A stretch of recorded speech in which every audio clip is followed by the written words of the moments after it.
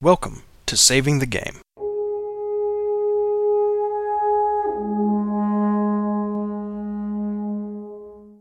This is episode 61, Fear the Charity and Con Games. Recorded Thursday, April 16th of 2015, with your hosts, Grant, Peter, and Derek.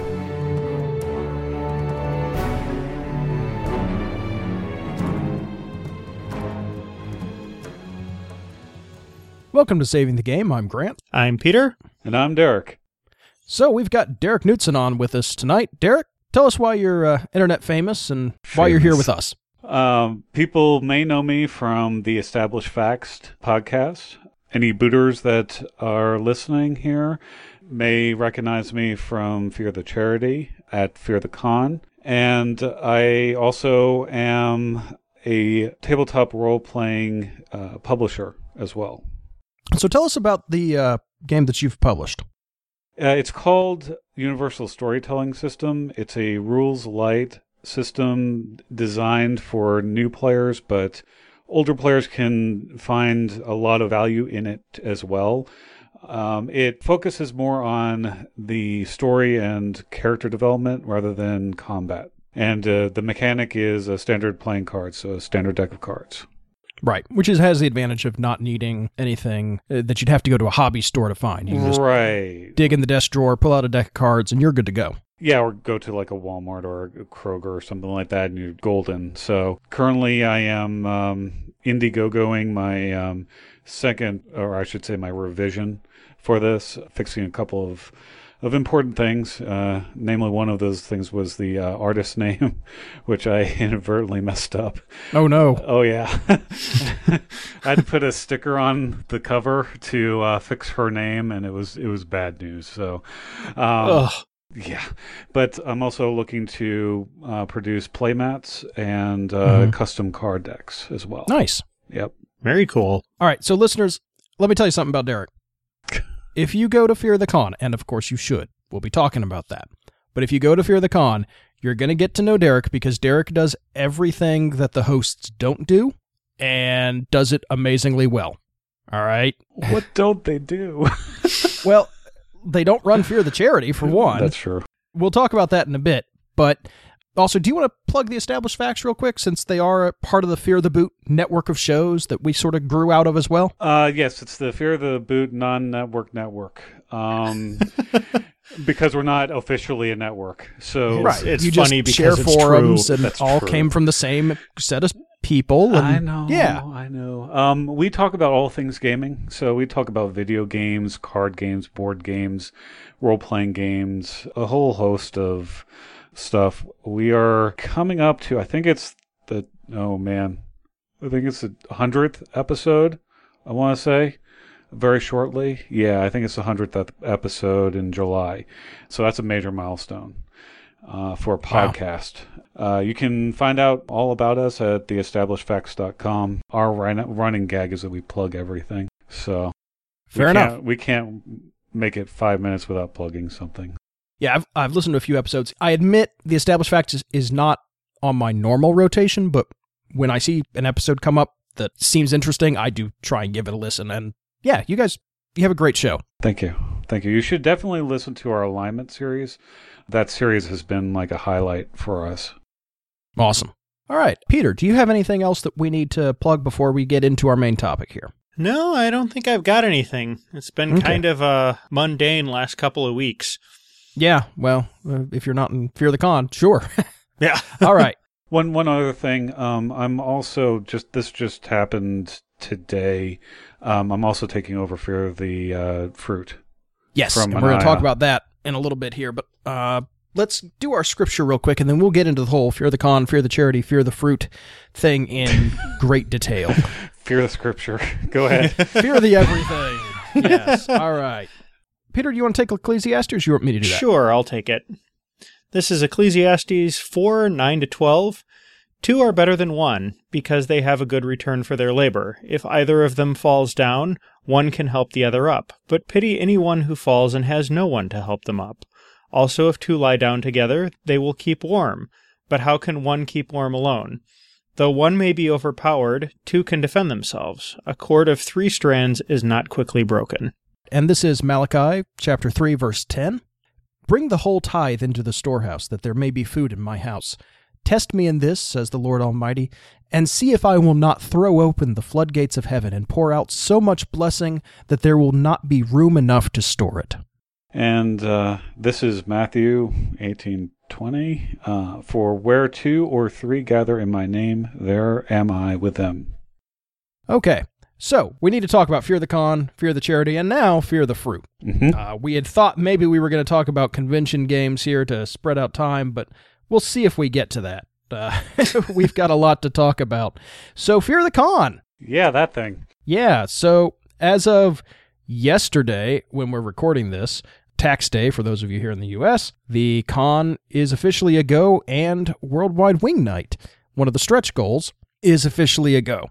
That was important because Worldwide Wing Night is what originally started Fear the Con, so I'm very happy that we were able to make it to Wing Night as well.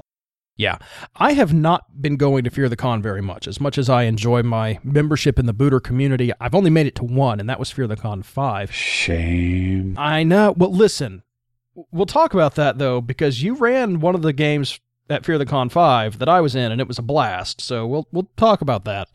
Oh, geez. But, okay.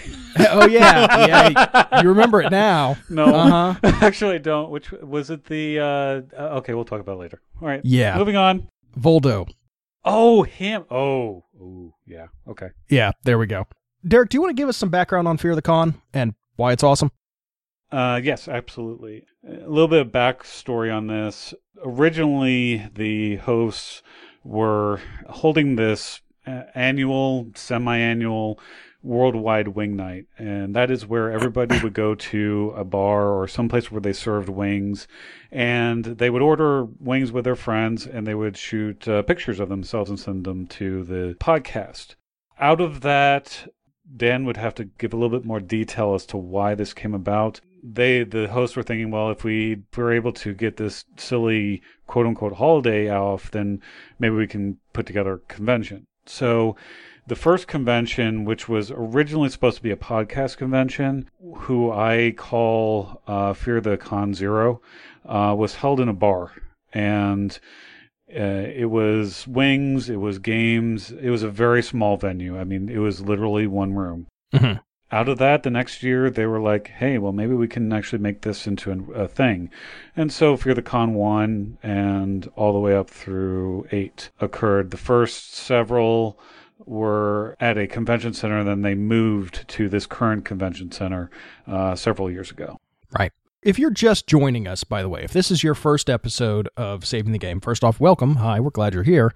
And second, we're talking about Fear the Con because it's an important convention in a couple of ways. First, I think it's really probably the first convention to grow out of the RPG podcast genre and that community of gamers. I might be wrong about that. No, but I think you're right. That's really kind of where it started. I think it may be the only one at this point. Well, no. Happy Jacks has a bit that they do. Some of the others have had small events here and there.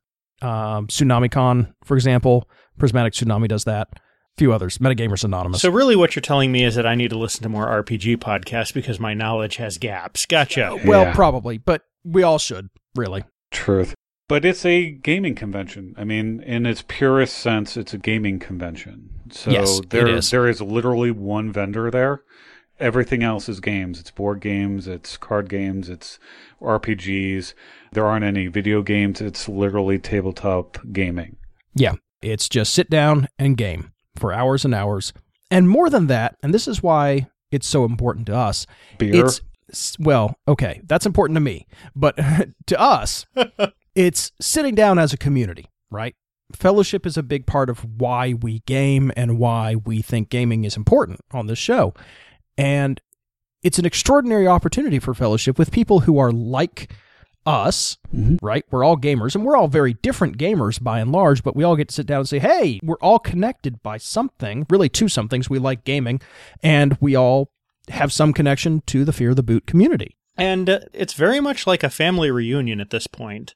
Yeah. With the convention being this old and the Booter community being this old, you get a lot of people who look forward to this all year because this is the only time they see friends that live in that other state that's out of driving or flying distance for, them or their budget. Yeah. I know I see the Dixons from Canada at this every year, but there's no way that I'm going to see them any other time out of the year. Right. I mean, when we go this year, Peter and I will actually meet in person for the first time. Yep. Looking forward to that. So when I hear the scream, that's when I know that you two have met. Yeah. When you see Peter trying to cover his eyes. Mm-hmm. Yeah. Oh, come on. Yeah. But I think that also it's not just Fear the Boot. It's also a good convention for people new to conventioning. Yes. And to gaming. New to gaming at a convention as well. One of my friends, who's very introverted, she was very hesitant about joining games because she didn't know the people. But as soon as she sat down and played one game, she was set for the entire rest of the convention. Yeah. Peter and I wrote an article about this for Inroads Ministries. We'll link it in the show notes if you haven't seen it. But that's one of the things we specifically called out, is Fear the Con is fantastic for new gamers. Not just new convention goers, but I think new gamers in general. Yes. My wife went with me to Fear the Con 5. She had maybe gamed once, maybe twice, and she ended up playing 5 of the 6 slots while 6 months pregnant. Ooh. I mean, she just had a blast. So she has certainly taken to the whole gaming thing. Yeah, she really has. And part of that was Fear the Con because she got to sit down and play lots of different things and try new things and figure out what worked for her. And what's great about Fear the Con is that connection to the community let her say, hey, I have never gamed before. Are any of your games good for me? And people said, yeah. Or, sure. Oh, you're pregnant? Yeah. When you come to my game, we'll make sure to take breaks. Don't worry about it. If you need to get up, stretch, not a problem. We'll make it work. So there's a real sense of let's help you enjoy the convention instead of we are here to game, be in your seat when the slot starts or we're starting without you. The dice must roll. And that's one of the things that's really particularly nice about this convention and the community that attends it is that you can come in off the street totally new to gaming and conventions, and by the time you leave, not only will you have a good understanding of what gaming is like, but you'll also have some new friends. Yeah, and it's also very important to note that this isn't a quote-unquote Fear the Boot convention. They put it on. There are obviously some in-jokes that are involved in this, but for the most part, it is a convention for gaming, tabletop gaming. So don't be concerned if you don't listen to the podcast. Come anyways, especially since now it's free, which I think is crazy. Yeah. So definitely do come. Book a hotel room. I know there's a room sharing thread. If you don't know the forums, I'm sure someone can help you with that. And we'll post a link to that too, I'm sure. If you read our article that we wrote, there are links to the forums and different threads in there as well. So yeah, it is a unique convention that was sort of organically grown, but it's a very important convention, and unfortunately, this is probably going to be the last one for at least a year, if not more than that. Yeah. Now, one of the other things that we really like about Fear the Con is that it's a very giving community of gamers who go to that. Derek, you want to talk about Fear the Charity? No idea. Yes, but I want to actually hook on to the giving community first. Several years ago, the host of the podcast came across a charity where you could buy like a farm animal for underprivileged people in third world countries. Mm-hmm. So they were like, okay, you know what? We're going to throw this out to the community. Let's buy a cow for them. By the time the campaign ended, they had like an entire farm to send overseas. Yeah, the quote from Dan, I believe, was something to the effect of, "We went into this hoping to get a couple of chickens, but what we should have said is, here's the price for a herd of water buffalo." Yeah. Yep. Exactly. And that has been reflected year after year with Fear the Charity. It's a charity that I started back in 2011 when Japan went through its apocalypse.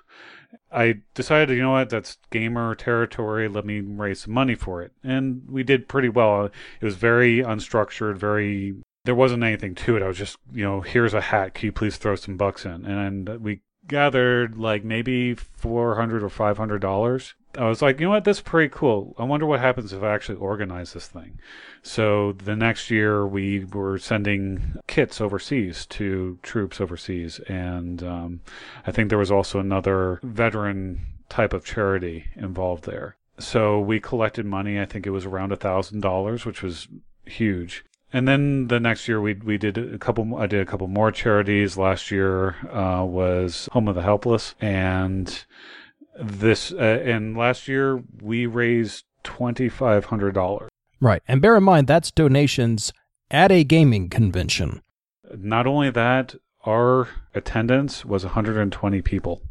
Yeah, do the math on that. And remember, people are also buying other stuff while they're there and paying for travel and hotel rooms and. Yes. Yeah, and the community is still donating $2,500 on top of that. I would correct. say it's safe to say that being charitable is kind of an important cultural note for the Booter community and also a point of pride. Very much so. So I am fully clothing myself as the leader of the guilt police every year. So I choose 2 different charities every year, or 1 or 2 different charities every year. And I do try to outdo myself, although I don't think I can actually top the Home for the Helpless. That was sort of my pinnacle. Anyways, there are several events that I run at Fear the Charity, and one has been a raffle where I raffle off some pretty nice things. One year was an iPad. There were like gaming packs, that sort of thing. And I also run some sort of game. Last year it was an overnight dungeon crawl, which was very successful. This year the dungeon crawl is going to happen slots 5 through 6. So, and it's going to be on the stage. The money is going either to Little Red Door, which is a cancer charity here in Indiana, and they help pay for all the treatment, the transportation, wigs, all the expenses that go along with cancer treatment. And the second charity is the Ferguson Public Library, which is run by a Booter, and they kept their door open during the riots as a safe place for people to hang out. So we wanted to throw some support to them as well. Yeah. And Scott Bonner, who's the head of the Ferguson Public Library and the only full-time librarian on staff, he has won all sorts of awards for turning the library in this, I'm going to say, disturbed community. A lot of tension, a lot of anger, a lot of uncertainty, turning that into a safe place for everyone in the community to come together. They've gotten a ton of support, and Scott is exactly the kind of guy you would expect to do that. I've met him. He's an amazing guy, and I don't have enough nice things to say about him. He's a very humble, understated kind of guy. Oh, yeah. I may have met him once, but, when I go to Fear the Con, I apologize if I meet people and I don't remember. I am just so scattered throughout the entire convention that sometimes people's faces, I lose people's faces. Well, you go in with a bit more of an agenda than most of us do, so that's understandable.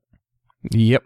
But this is very important to me. This is the thing that I look forward to every year because it's something that I feel is making a difference, and it's a way for us to show our participation in the community. So I appreciate everything that the Booters and the congoers have given over the years, and I'm looking forward to topping our last year's take. So yeah. So do you want me to continue on? Oh, yeah. It looks like you've got a bit more going on this year than you usually do. So you want to dig into some of the details? Yeah, I do, actually. Before 2 days ago, I was planning on doing a canned food drive. That is still going to happen. So if you're going to the convention, please bring non-perishable canned box goods, like toiletries, that sort of thing. And please check the expiration date on your donations, because having done several of these, a lot of people miss that stuff may be out of date. And I'm just one person, and I can't really check everything. So if you could please do that ahead of time, I would really appreciate it.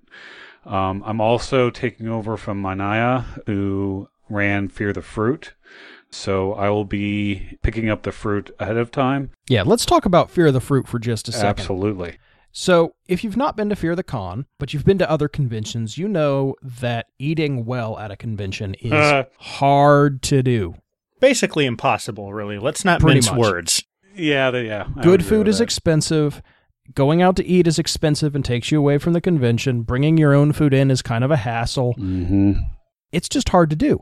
And you get dehydrated. You're drinking soda all the time or coffee to try and stay awake. It's not pleasant. So what Manaya, who's a Fear the Boot forum goer and con goer, did a couple years ago is start bringing in fresh fruit. And she was taking donations to bring in fruit so that anybody at the convention could just get up, go over to a side table, pick up a fresh piece of fruit, and eat it. I think she actually took it over from another booter. Yeah, she did. I don't know who started it, but it was a brilliant idea. Yeah. And any excess fruit is given to a shelter. When I went to Fear the Con 5, and that was obviously a few years ago, there were 2 or 3 tables of crates of fresh fruit. Yeah, it was the same at 7 last year. It's fantastic. You're staying hydrated and refreshed. You're eating well, so you're not feeling sick. And it just keeps you going because abusing your body while you're at the convention. Yeah, there's nothing like starting that first game slot off with a couple of bananas to get you going in the morning. Seriously. I did that after the all-night dungeon crawl last year. I was thanking them for all the fresh fruit that was there. Fear the Fruit this year, Manaya, for personal reasons, is having to back out of doing that. And Derek, you're taking over, obviously. Yes, she is actually going on to some really exciting things personally, so I wish her the best for that. Yes. She was like, well, it may not happen this year. I was like, no, just stop that thought. So yes, I'm taking that over. I have most of the accounts and such transitioned over to myself at this point. But yes, it will happen, and I will be picking up the fruit and distributing it and then taking it to the shelter after the convention. Like we said, Derek does a lot. Speaking of which, I am actually going to have to cancel the I was running one game outside of the dungeon crawl. I'm actually going to have to cancel that game, so whoever was signed up for it, I do apologize, but there is a lot that's going on, as you will hear very shortly. All right, so let's talk about the things that are going on. Okay, there is going to be an alternate reality game component to this year. I don't have all of the details yet for that, but it will be the booters versus the villains of Fear the Boot. So it'll be Baron Von Badass, it'll be Shel Silverstein. Yeah, all the memes that have grown up over years of podcasting are now duking it out. There will be an alternate reality game. As soon as I get the details, I will post those out there, but it will happen. There are several events that are happening. Like I said, the raffle is going to be occurring and the drawing will be between slots 5 and 6. It's $10 per ticket, and the prizes are one set of leather-bound D&D 3.5 core rule books.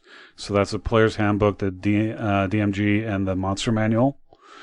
A set of ceramic dice, a leather dice bag with the dragon head, and a journal with blank pages, pocket pages, something I found on Etsy. So that will go to one person.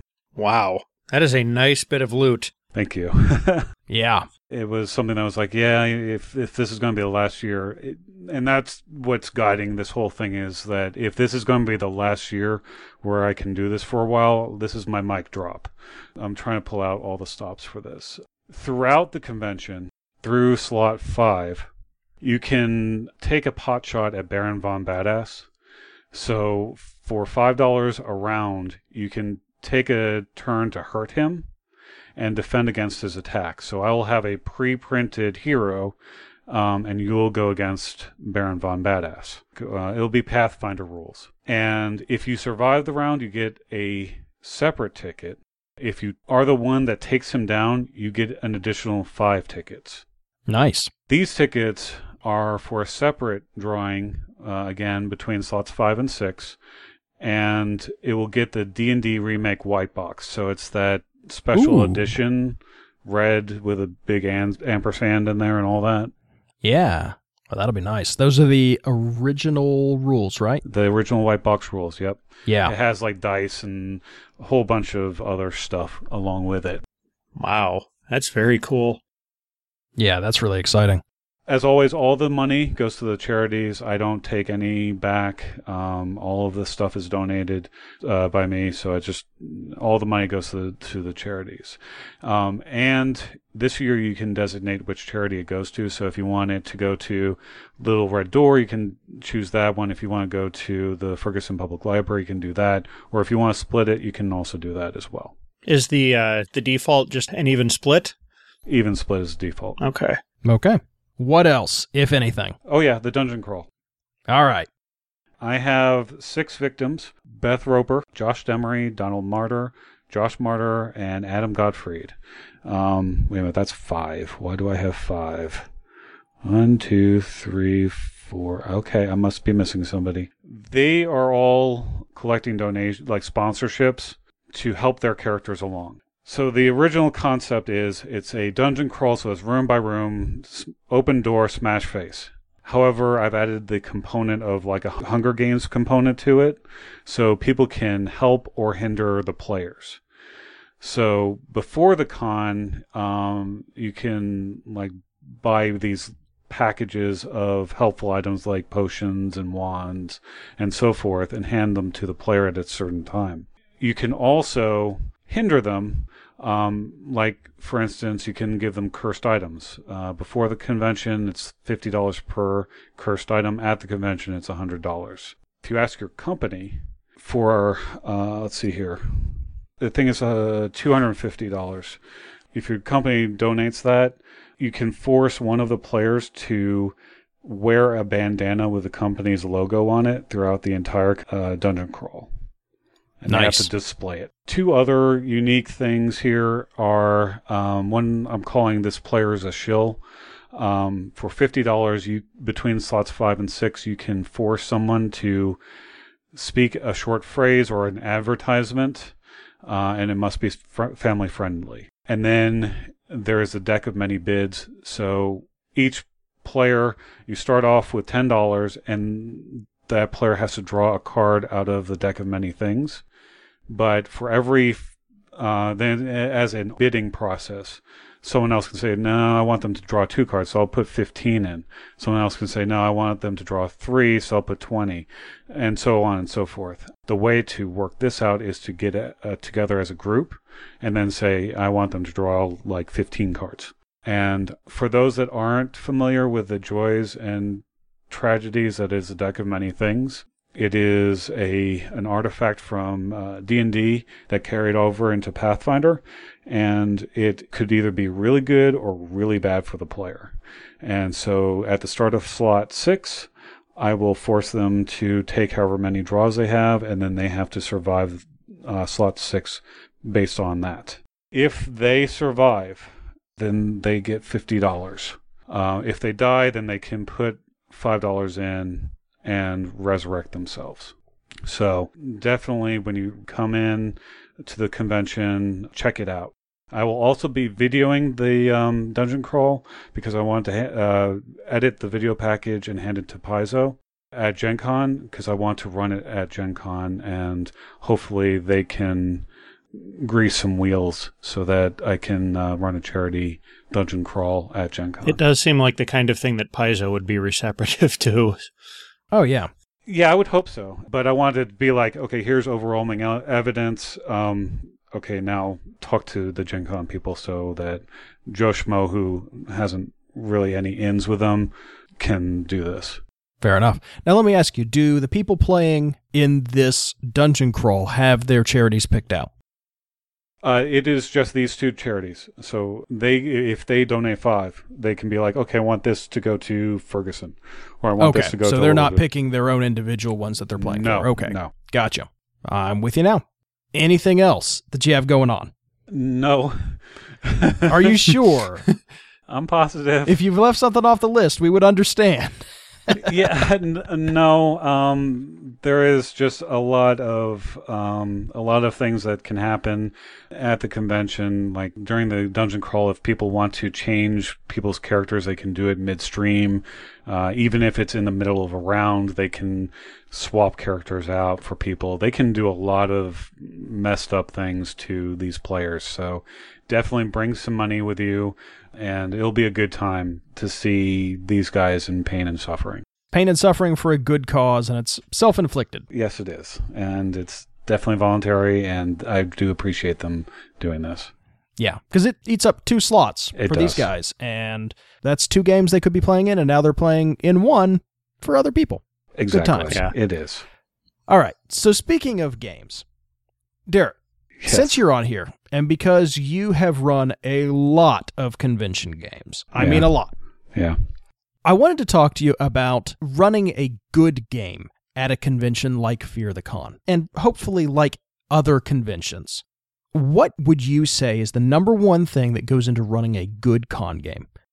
To keep it light, I wouldn't say it's impossible, but I would say it's very difficult to run a horror or a suspenseful game at a convention.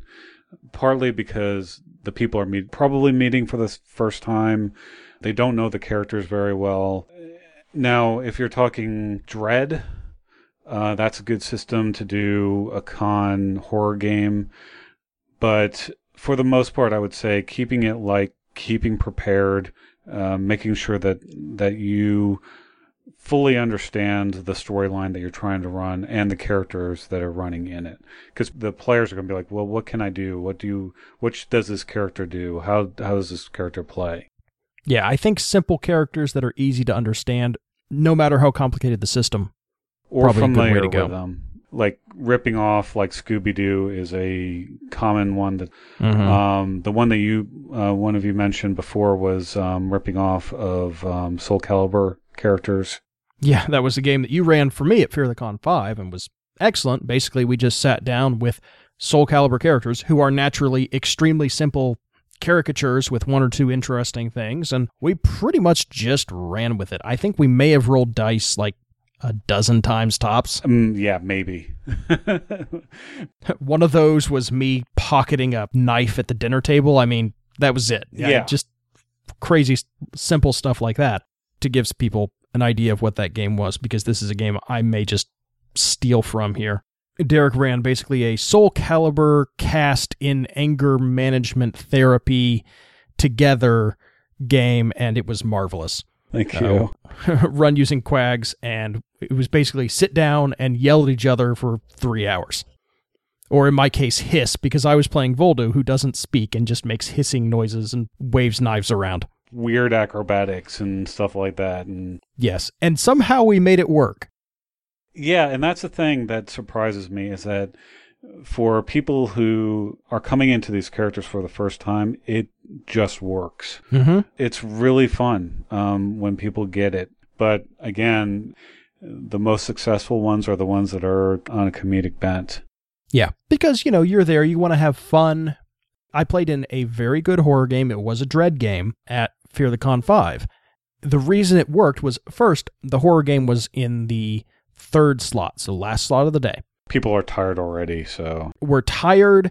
Energy is down, which is good for horror, because we're not having to just be on. It's things start naturally slow, and then it ramps up and ramps up and ramps up, and then it's down and ramps up, and then it's down. So it worked.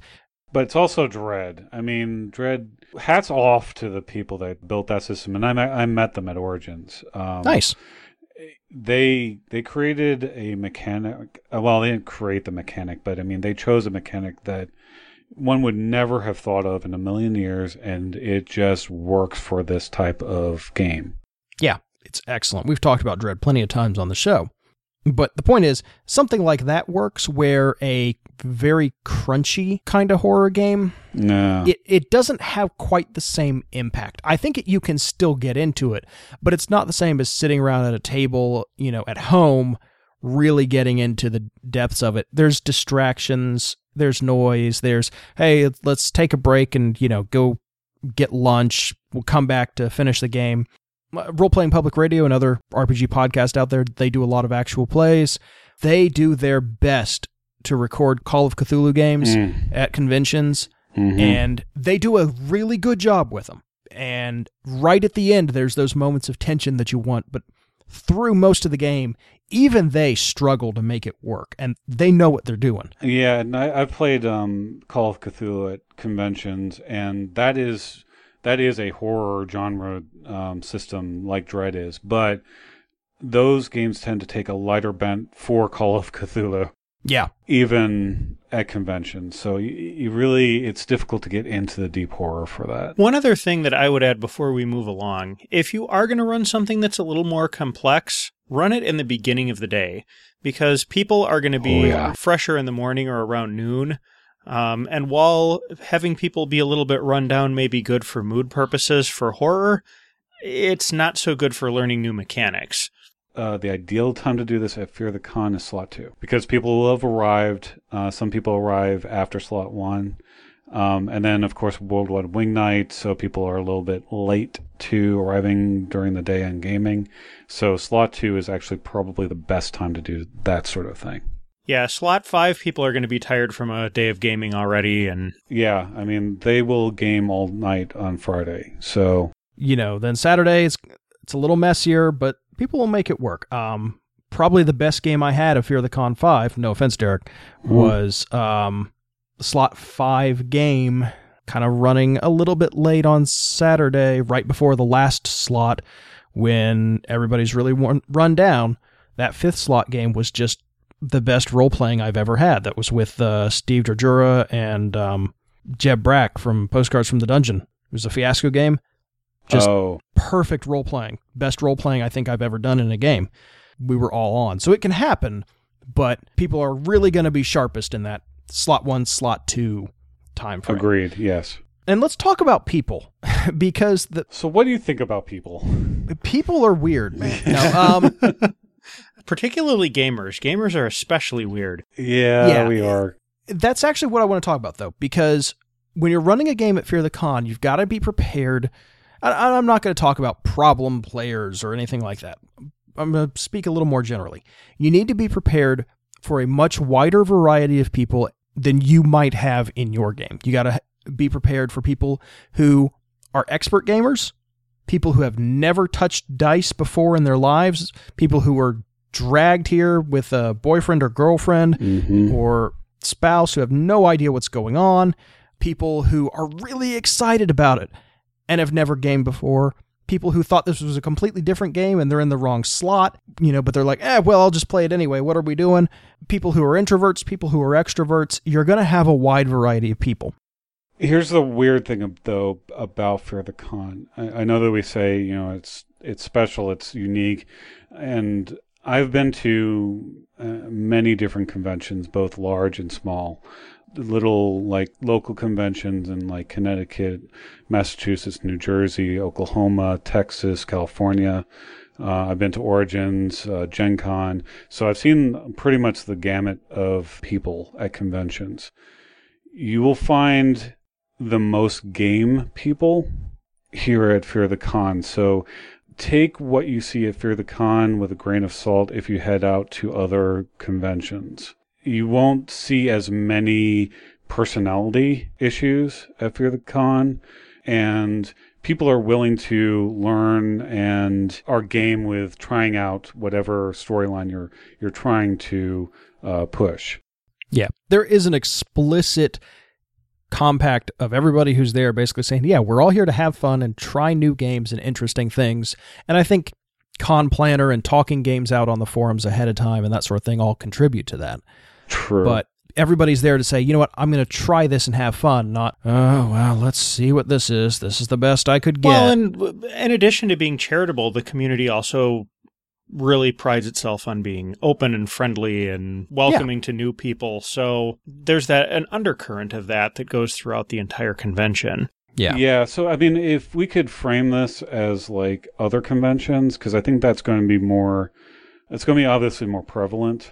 And the circumstances will be a little less ideal. Yeah. So when you're at a smaller convention, there are few distractions, maybe a few more vendors than Fear the Con, maybe like one or two guest people, but you may run into more of the stereotypical gamer at those conventions. And as a GM, it's a matter of how do I manage the socially awkward person and not have that person ruin everybody else's fun at the table. So if you've got like a rules lawyer, you have to pay very close attention to the rules. And typically they won't speak up if the players mess up, but you have to, as a GM, you have to know the system well. At larger conventions, and we talk about this every year on our podcast, you can't have your feelings hurt if people don't show to your game. There are a lot of distractions at conventions like Gen Con. Anything that's a culture con, people can get sucked into other stuff. Absolutely. So you may have a full table, and this has happened multiple times to me. No one shows up to your game. Now, I will lay a lot of the blame on this at the doorstep of Gen Con, who allows people to use tickets for your game for other people's games. So they don't have to go through the process of returning the ticket and getting generics to go to the other game. I'm not a huge fan of that because I've seen no-shows happen more often now because of that. But you just can't get your feelings hurt. If people don't show, then there are 1,001 things to go distract yourself with. Go do that. If you do get a table together, surprisingly, I've had less personality issues at larger conventions. People are pretty similar to how they are at Fear the Con, where they're willing to game and learn things. So if you do get a table together, it's usually a very good time. Obviously, there are some differences in play in conventions versus home games because you have a very limited amount of time. You got to get everything done in this one period of time. And that period of time is shorter than the slot actually says it is. Because you're going to need to take a break in the middle of it. Yes. And you're going to need a few minutes at the start of the session to get everybody situated. You're going to need to explain the rules. You're going to need to explain characters, answer questions, get people going. And so you got to build some buffers in. One of the best pieces of advice I've heard for running games at conventions is to make them modular. Have bits to take out if your game is run a little slow, and have bits to put into the game if it seems to be going very quickly, so you fill up the whole slot and keep people engaged so that they don't feel like they've wasted their time, but you also actually get to the conclusion of your game and your story within that period of time. Now, it is worth pointing out that your players, if they're at all good, will try and wrap things up as the slot's end approaches. True. People have an idea of what time it is and what the general flow of the story is, but if you're in the middle of a very crunchy combat, when the slot ends, you're going to frustrate people. That's where you don't show the players your enemy's character sheet and you start subtracting their HP. Oh, yeah. Yeah, and even if you're not usually a fan of that sort of thing, when you're operating under the time pressure of a 4-hour slot, you kind of got to start fudging stuff at some point, or you're just going to wind up... It's going to be like... It's not even going to be ending the episode on a cliffhanger. It's going to be like when you're halfway through the movie and the power dies. Yeah, it's not good. By the same token, if your game is really, really short, people are going to be left feeling like they didn't really get what they wanted out of that session. And I have played in... yes and no. I'm going to push back on that a little bit. I'm going to push back on that too. Okay. In the one game that I was in, okay, we were done in less than an hour and a half. Okay. Yeah, but I remember playing a game of In a Wicked Age at a little tiny convention up in somewhere in Wisconsin. I forget whether it was Madison or Milwaukee. It was years ago. And it only ran for maybe an hour and a half, but that was a seriously intense hour and a half. And we actually had enough time left in the slot afterwards where we tried to go around again and we just couldn't get the lightning back in the bottle. But that hour and a half was quality. I think everybody was really satisfied with it. So I think all right, well, that's fair. I agree with Peter on that. I think that quality is a lot bigger deal than quantity. So if you have an hour and a half where everybody is to the wall, they are really into their character, they're really feeling the storyline, and everything ends, that was a good session. And you know, I've been that insecure GM where it's been like 2 hours and I'm like, oh geez, I have nothing left. I have nothing else planned. What am I going to do? I've totally wasted 2 hours of these guys' time.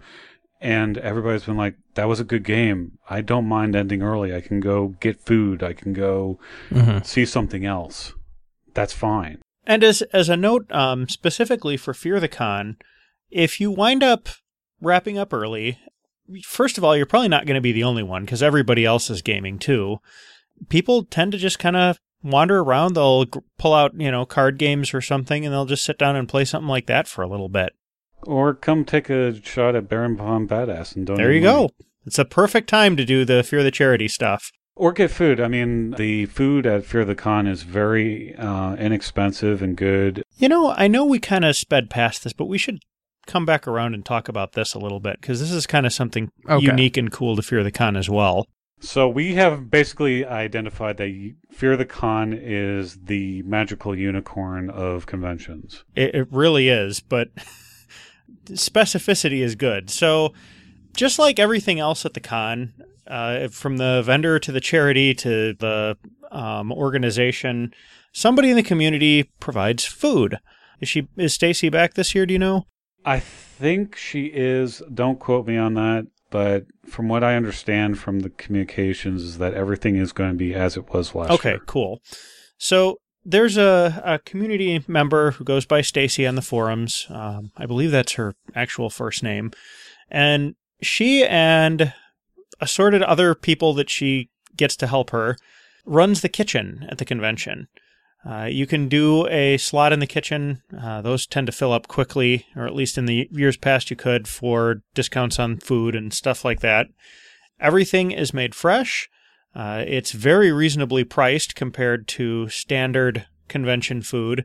And they'll make interesting stuff like a grilled cheese sandwich with a brat sliced in half and put in the middle. Oh, yeah, that. Which I was not brave enough to get last year, but I think I might try this year if it's available again. So the food at Fear the Con is like just about everything else at Fear the Con, something kind of special. Yeah. Here's something I'm curious about your guys' thoughts on this. A lot of people have been going on about, Fear the Con and how special it is and that sort of thing lately. Do you think that comes about from having the Kickstarter and having to literally pay for the con? Or do you think it's because it's going to be the last one in a while? Or do you think it's a combination of the two? I think it's neither. Yeah, I don't think it's either one. I've been saying that about Fear the Con since I made it to 3 back in the day. Yeah, I talk up Fear the Con 5 all the time and about how awesome it is. Okay. The fact that the Kickstarter is going is making it more public. Right? Because we're having to all kind of collectively advertise for, hey, this is an awesome convention, rather than kind of assuming it'll happen on its own. We're actually having to put some effort into making it happen. That's why I think it's showing up more. We're talking about it rather loudly this year. But the fact that it is a good convention is not a feature of the Kickstarter or a consequence of this being the last year. It's always been good. It's always had this sense of community and fellowship that really appeals to us, and we've almost taken it for granted in the past, and I think this year we're not. And perhaps that is a result of the Kickstarter and the fact that it's not going to happen next year and may change in format some going forward if it happens at all. Those may be driving the conversation a bit, but not the fact that we're saying good things about it. Yeah, I mean, some of my favorite memories from Fear the Con happened at breakfast. Yeah. Back at the Drury, not even at the convention center. It was just sitting down with other members of the Booter community who I don't get to see normally and just sharing a meal with them. So the Drury has been very good to us. Yes, fantastic hotel. I remember when it was back across the street. It's a hotel that's across the street, and I was like, oh man, somebody died in here. I know that somebody got killed in this I hotel. heard horror stories about that other hotel. Yeah. I actually rented a room at that place before I actually saw what it was like. And then I went to the manager and said, I'm checking out now and I'm going to Hampton across the parking lot. Because I was like, I am going to catch disease in this room if I lay in this bed. Yeah, I'm pretty sure I saw a Shoggoth in the corners of Yes. that large common room. But that was also a really good story. I mean, they had like this really creepy like amusement park furniture out in the courtyard, and you know, but those are the stories you get with going to these smaller conventions. So I mean, yeah, it's a little bit creepy, but I mean, you have these unique experiences. Right. And everybody has it, which is Yeah. part of the fun. Absolutely. All right. So let's get back to con games real quick, because there's a couple of things that I do want to touch on before we wrap that up. Absolutely. We've talked about people, we've talked about play. Let's talk about preparation for it. And we've touched on this a bit throughout this episode. Okay. You've got to be prepared for your game. This is not one of those things where you can sit down and wing it. Even in a very loose game like the Soul Calibur anger management game you ran, Derek, Mhm. where I saw your notes and it was literally just a timetable for like, all right, breakfast and then group therapy and then lunch and then a little bit of free time, and that was just going to happen in a cycle. Mm-hmm. That was one sheet of prep, and that's fine, but you had characters all generated. You understood the rules very well. You had a Okay, clear yes. scenario laid out, and it was a very simple, small set of pieces, but everything had been done ahead of time, and you understood these important details need to be done ahead of time. As far as the notes are concerned, like, yes, you have to have your characters all ready to go before, I'd say like a couple of days before the convention starts, so you can actually review them and understand And who sooner they if are. you're going to play test your game if Yeah. it's a specific scenario. Yeah, definitely. And understanding the mechanics is a no-brainer. As far as the notes are concerned, you can blame Josh and Don and all that crew that's here, because even at a convention game, you can start down a real railroady path, and then your players take the truck and ram your choo-choo off the track. So I like to have bullet point notes of important events that are occurring, but beyond that, I like to let the players guide where they want to go. But if you have people that are new to the game or new to role-playing in general, you need to be more railroad to guide them along. I think railroading in a convention game, at least up front, is okay. Yeah. We talk about gaming momentum and story momentum occasionally on this show. You want a game to, and you want your characters to have momentum when they start up, right? When you start a game, you want characters headed in a direction, and things that happen in a game will change how they're headed and what they're doing and all that sort of thing. When you have 3 or 4 hours to run an entire game, you've got to have everybody going right from the get-go and everybody headed in pretty much the same direction, or, you know, directly at each other if it's that kind of game, however you want to do it. But you need to get a strong sense of an action from the setup of the game. A lot of that comes with prep. You can't just kind of go, well, there's a guy, I guess, you know, it's a tavern. Oh, There's, yeah, no, that'll kill none of that. momentum. Yeah. You need to say, all right, here is the scenario, and go, start playing. Mm-hmm. To get back to the Fiasco game, we did a great job with that in that particular Fiasco game at Fear the Con 5 with the postcards guys, because we started this Fiasco session with a screaming argument between my character and Jeb's character. It immediately gets the energy going at the table. You know, we're yelling at each other. I think I was standing up, pointing my finger at him within 30 seconds of the game starting, cursing at each other. You know, oh, you do this. Oh, you do this. You never let me, blah, blah, blah, blah, blah. And we're talking about this one particular thing. So now all of a sudden that thing is important. And the next guy whose turn it is, he's talking about it. And so we immediately get it going from there. And Fiasco is a very loose, make it up as you go system. You did the same sort of thing in the Soul Calibur game. It's, all right, here's the scenario. You spent probably 3 minutes laying out everything.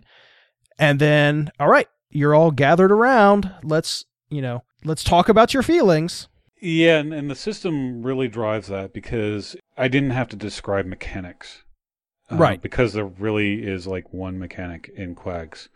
Those rules light systems are really good for conventions because of that, because you don't have to spend 15 minutes describing, okay, this is what a base attack bonus is, this is what strength, dex, constitution, this is how you cast magic, these are what your skills are, and that sort of thing. You don't have to worry about all of that. Mm-hmm. That way you can do what you just said. You know, you're running down a road being chased by police, start action. Yeah. One last bit of advice. If you are running a gimmicky game that's, you know, some particular pop culture reference throughout it, make sure that comes up a lot and make sure that it's really clear and really obvious. Don't be subtle. No. Let me give you an example on that. The 70s superhero games that I've been running last year, and I was going to run again this year, but very gimmicky superheroes. So someone flies and he casts like bright, glittery lightning at people. Another person is super strong, but they're all very out there personalities. Right. That's easy to play for a player that does not know what that character is about. They're playing the stereotype. And more to the point, people have signed up for your game to get that particular experience. Mm-hmm. Give it to them. Yeah. If I'm signing up for a Soul Calibur game, I want to have those Soul Calibur characters up front. Mm-hmm. We want to be talking about that. We're going to be talking about souls and calibers. Come on. Yes. You don't want to be an hour into the game before Scooby-Doo shows up in your Scooby-Doo game. Oh, yeah, no. Don't hide the lead in that one. Just, if you think you're butchering the gimmick, then you're doing it just about enough. This is actually something I'm struggling with in the prep. I have an idea for a game, and honestly, it's mostly a pun that I'm trying to figure out how to turn into a game. I've talked a lot about inspectors as a system. I think it's fantastic, and it's, I think, very good for cons because it's roll a couple of D6s and, hey, you're good. But I have in my head this inspector's gadget idea for a game, and what I've started to realize is that it's a very formulaic show, and I'm concerned that there isn't more than 30 minutes of content in that idea. So I'm trying to figure out how to present all of the Inspector Gadget elements in such a way that it's satisfying for everyone, but is more than, let's run through the formula real quick, and we're done. Broaden it out, because what is Inspector Gadget but a parody of, like, detective shows? Yeah, well, and all the movies, right? It's Right. the Pink Panther and, you know, Get Smart, all of those movies and TV shows lampooning the James Bond idea. Exactly. So if you take the characters out of the Inspector Gadget show and put them into, I wouldn't say this, but like an Austin Powers type of environment, you immediately lengthen the storyline from 30 minutes to 2 hours or more. The thing about Inspector Gadget is you need the villain, you need the malfunctioning gadgets, Penny, the dog, all those elements, but the wider story can be whatever you want it to be. Yeah, and probably should be more satisfying than a children's daytime cartoon. Yeah. Claw can be in the ubiquitous volcanic island with all the different traps and stuff like that. You can have Inspector Gadget and Penny captured and have them have to find their way out of the intricately, overly complex death trap or whatever. Yeah, there's all sorts of things we can do with that, but it can't be, let's run through a plot of an episode and call it done. Oh, no. Peter, you got any suggestions? You've been kind of quiet on this one, sorry. I have yet to run a con game, and So what are you running at Fear the Con? don't think I'm running anything this year. If it comes back, I may try and run something at 9, but yeah. That's fair. All right, well, we've been going a little while. Derek, thank you so much for coming on with us. Thank you for having me on. It was great this. having you. I really appreciate it. And real quick, where can people go for information about Fear the Charity? www.fearthecharity.org. Okay, and The Established Facts? www.theestablishedfacts.com.